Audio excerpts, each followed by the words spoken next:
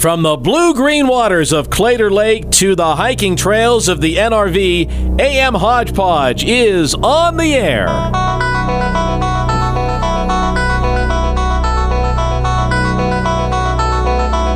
Here are your hosts, Keith Weltons and Mark Tapp.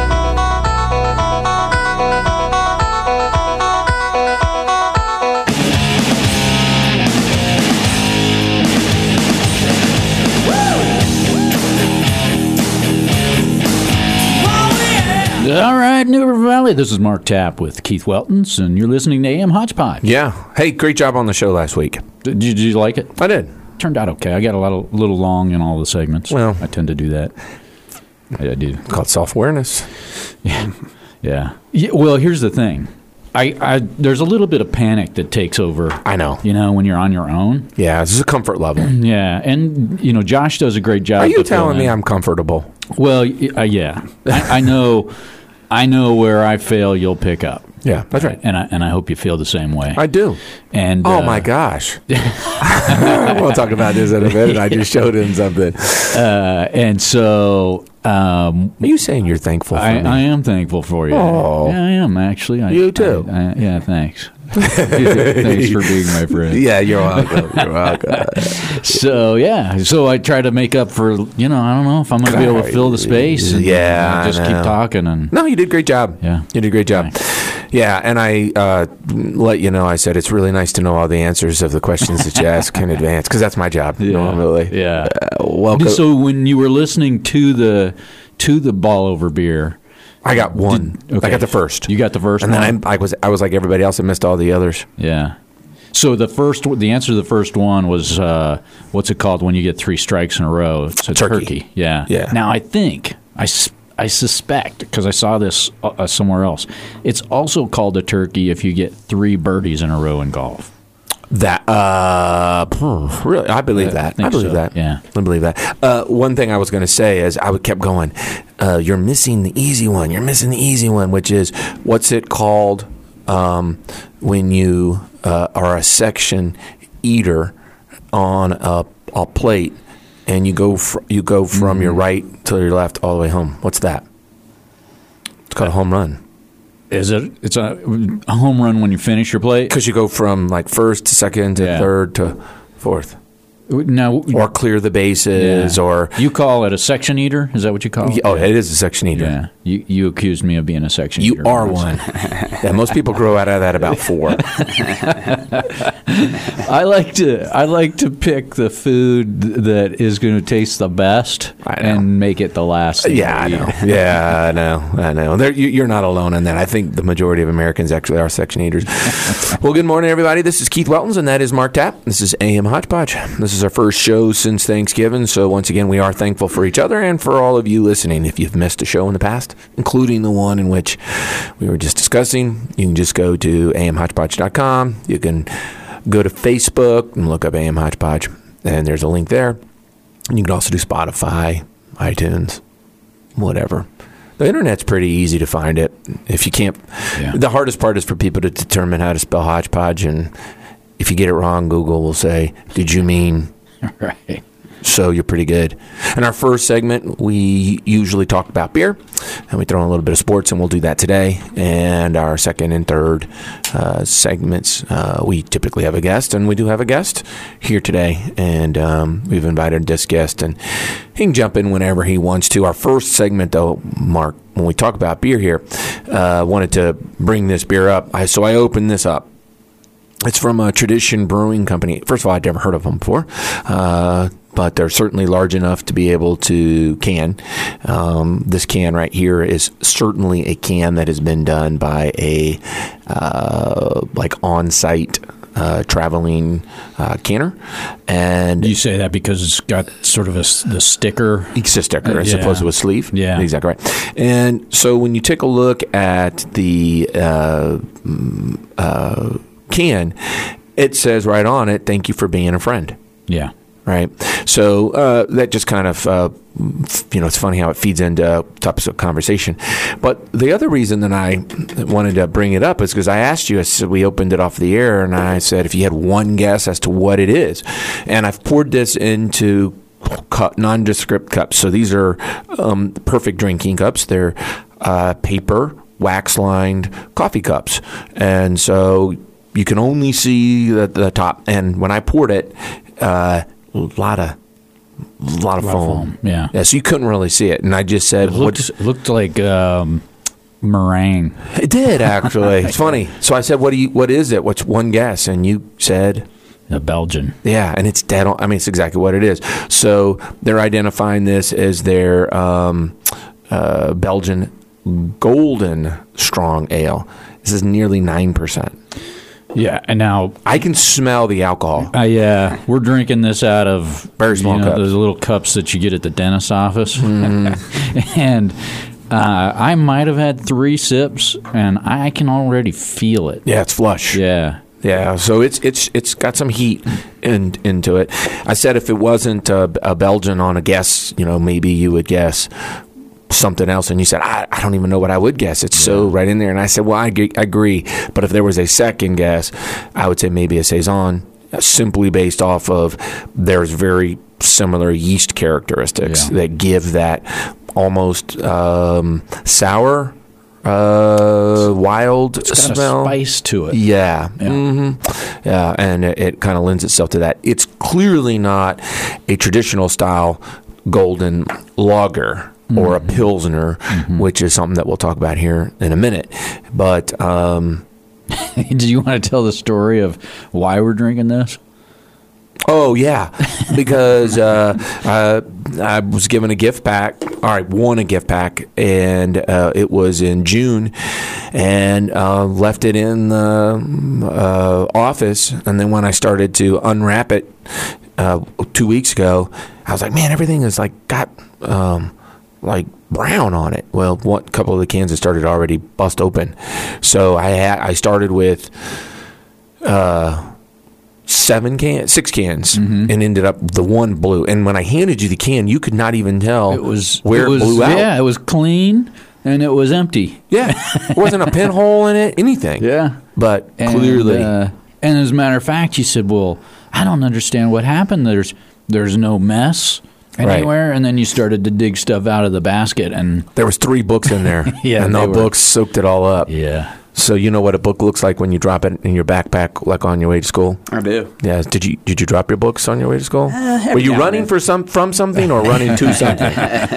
Depended on the day. Okay. All right. Yeah. Well, your mother would have made sure that you weren't going to be late. That's right. But that being said, that's what it looked like. The books just soaked it all up. Yeah, like an accordion. Yeah. Yeah. So now you have to put other books on top of them in order to be able to get them back to their normal. There's actually a process, a restoration process for books. You think so? There is. So because there's, oftentimes. If you paid very little for them, is it worth the restoration process? No, but if it was a special book, a Bible or something, a family Bible, and it got wet, you can. I believe they immerse it in water. Yeah. Get everything straight again. Right. And then they freeze dry it. Okay. And that sucks all the water out and gets rid of the warped pages and everything. I believe it. Yeah. So what do you think of this? It is... Besides the heat. I don't usually say this, but it is definitely a one beer event. You could not do 2 of these in an evening. Yeah. And... Is it an IPA? No. It has a lot of those similar characteristics in the fact that it's very full. It's very, this is not a thin beer at all. And it does not allow for you to mow a lawn and then crank this thing up. Yeah, so this is it's a 24 IBU, which is really low on the hop scale. An it's IPA closer, would be in but the it's 50s, closer where 70s. a hazy would be. Okay. In the IBUs, and it's got orange peel, orange blossom honey, and coriander seed. So that spiciness is the coriander. Coriander, yeah. But I go back and forth on Belgians. Yeah, me too. That coriander, I think, is a little maybe off-putting to me. I agree. But I enjoy it. I mean, I could definitely have one and be done. Yeah, as a people, I love them considering our family's from there. Right. But the beer, sometimes I could do without. All right, so here's a question, okay? Uh-huh. Miller High Life. Yeah. You know what Miller High Life is? I do. Okay. I do. Do you have any of them in your refrigerator? No, not now. I did in college. Okay. So you haven't really been drinking them since college? Correct. Okay. Well, so Miller High Life, Mark, you know this. Miller High Life has made a push to change who they are and why they are. And it started back in 2018, 2019. Remember, you were talking about like the ornaments, and they were filled with beer. And then there was a huge champagne bottle, and you could put it on your huge champagne bottle. And then you would put it on your dinner table, and you would pop it. It's the champagne of beers. And it would be beer inside of it, right? And now they have lights for your tree, and they're little mini champagne bottles with the LED in it, and it looks like little mini bottles. Yeah. So here's the question. Where did the name Champagne of Beer come from? I know you know it. Used to know this, but I can't remember. If you go back like 12 shows, he asked it. Oh, yeah. Okay. I used to know this. This is what happens when you put the stuff in front of you, and then you ask and you try to ask smart, and then someone asks it back, and you're like, oh man, I know this. Yeah, because you told me. Well, I don't know, and I am interested in that. Okay, all right. Because I've always wondered. You got to take a guess. Got to take a guess. Earlier, you said we don't want to keep a segment too long, so you got to guess. So tell me what it is. Does it have anything to do with its appearance in a glass? No. So that's your guess. What's yours? See who's closer. Ooh, that's tough. I don't have an answer right off the top of my head. Then you're closer than he is. My answer was wrong. The Champagne of Beers. Yeah. So when Miller Lite first came on the scene, New Year's Eve of 1903 was the first time that the lager was introduced. Later that year, it put the beer into a bottle, which was very, very, very uncommon. So typically, beer at that point in time in 1903 could only be bought in taverns where it was consumed. And when you say bottle, just to clarify, it was the 12-ounce bottle. Correct. Yeah. Yeah. At that time, people were putting it into wooden or metal pails. Yeah. Similar to growlers today. And people could take that home. Because it was refrigeration. There was not a lot of refrigeration, right? So the introduction of a beer bottle, particularly in a clear glass to display the clarity, was something that was very, very uncommon.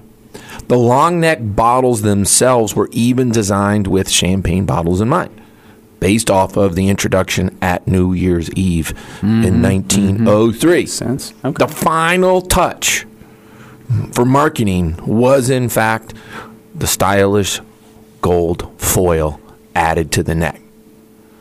That whole concept of a premium beer brand stood until the 1970s when Miller High Life was rebranded from a luxury product after it was bought by Philip Morris in 1969. I did not know. I didn't know that. They bought that. What year were you born? 70. Just before you were born. Yeah. By 1970, the beer rebranded itself as a working man's drink, thanks to the advertising agency's theme of Miller Time. And it was born. That ad campaign, it's Miller Time, has been in effect since then. Yeah. And looking back on it, I mean, certainly there's no way they could have seen the craft beer revolution that took place in the last 10 years. Yeah. There is no way that beer would have remained a premium beer in the current environment. That's correct. Yeah. That's correct. All right. That sounds like some future trivia questions at Longway Brewing. It could be. Those trivia questions could be anywhere. The next person who's having one, just ask that guy. Yeah. All right. You ready? So we're going to go into Ball over beer. All right. So we got a 3-minute segment here. You like sports. I love sports. All right. What kind of sport do you like the most? Football. Deal. All right. So what major sport in the United States, does not allow alcohol in its locker room? Is it baseball, basketball, football, soccer, hockey? What major U.S. sport does not allow alcohol in the locker room? I'm going to let Seth answer this first. I have an idea, though. And it's simply because I've never seen it in the locker room Okay. before. I'll say soccer. Anyone you can guess first. I'll I'm guess going to soccer. say basketball. It is football. Interesting. Football it is illegal. Your team will be fined. You may not allow it to be in there. Since when? Because the Joe Namath days, he was drinking beer, smoking cigs, and That doesn't mean that there wasn't a penalty involved. That's right. Right? So there is a fine for doing that. Got it? Okay. So this is a really, really, really interesting question. This is a question. I'm going to ask you this. I'm going to give you all of the NFL teams at your disposal. And you can guess which one of those teams, their fan base, if they are a Democrat-leaning fan base or if they're a Republican-leaning fan base. Okay? So I'll ask you a question, and then I'll ask you a question, and you'll go until you see who's wrong. Okay. This is the only drill. So, Mark, I'm going to give you a fairly easy one, hopefully. The San Francisco 49ers. Democrat-leaning or Republican? Democrat. That is correct. And it is the most Democrat-leaning team. And I'm going to give you an easy one. Okay. The Tampa Bay Buccaneers. Republican-leaning or Democrat-leaning? that's going for the GOP. That's Republican, which makes sense. As far south, it's in Florida. Yeah. Okay? So you guys understand the drill? Mm-hmm. Okay, here you go. Mark, the Tennessee Titans. Republican or Democrat? It's a little bit tougher. I'm going to say Democrat. It is Republican by 1. Okay? Yeah. Now, you've got to steal this. Okay. Okay. Indianapolis Colts. Democrat or Republican? I feel like this one's close, too. I'm going to go Democrat. It is Democrat by 5. Okay, so he's got 1 point. Okay? It's first to 2. All right. All right. Chicago Bears, Mark. It's got to be Democrat. Great, I gave you an easy one. You're very welcome. You're very welcome. Here's one. Okay. Buffalo Bills. Upstate New York. Let's go Republican. It is Republican by 2. Okay. Mark, Carolina Panthers. Oh, Democrat. It is Democrat by 1. Green Bay Packers. Let's go Republican. It is Democrat by 9. Oh, wow. Okay. So you guys got one more question. All right. You ready? Dallas Cowboys. That's my team. Can I answer? Yes.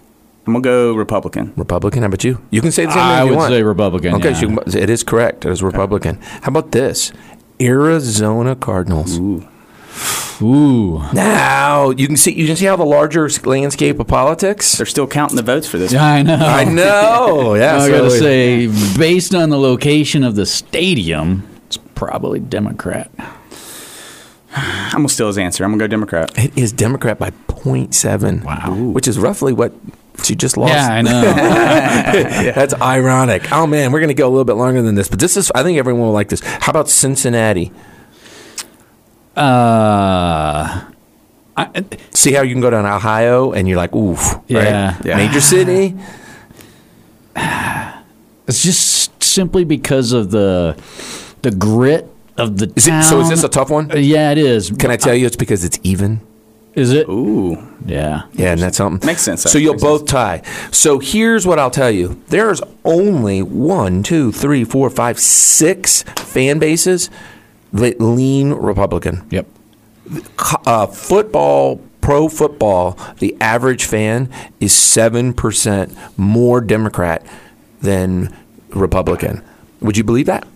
I do believe that, and that is why you see the policies that you see. I mean, that's why They make the political statements that they make? Yeah, that's why Interesting, right? Yeah, that's why the owners allow the political statements. Correct. Do you attribute that to this? Maybe the teams or the stadiums being in bigger cities? That's the other thing. Yeah. It's the cities in which they're located. Mm-hmm. Yeah, so like Denver is one of the...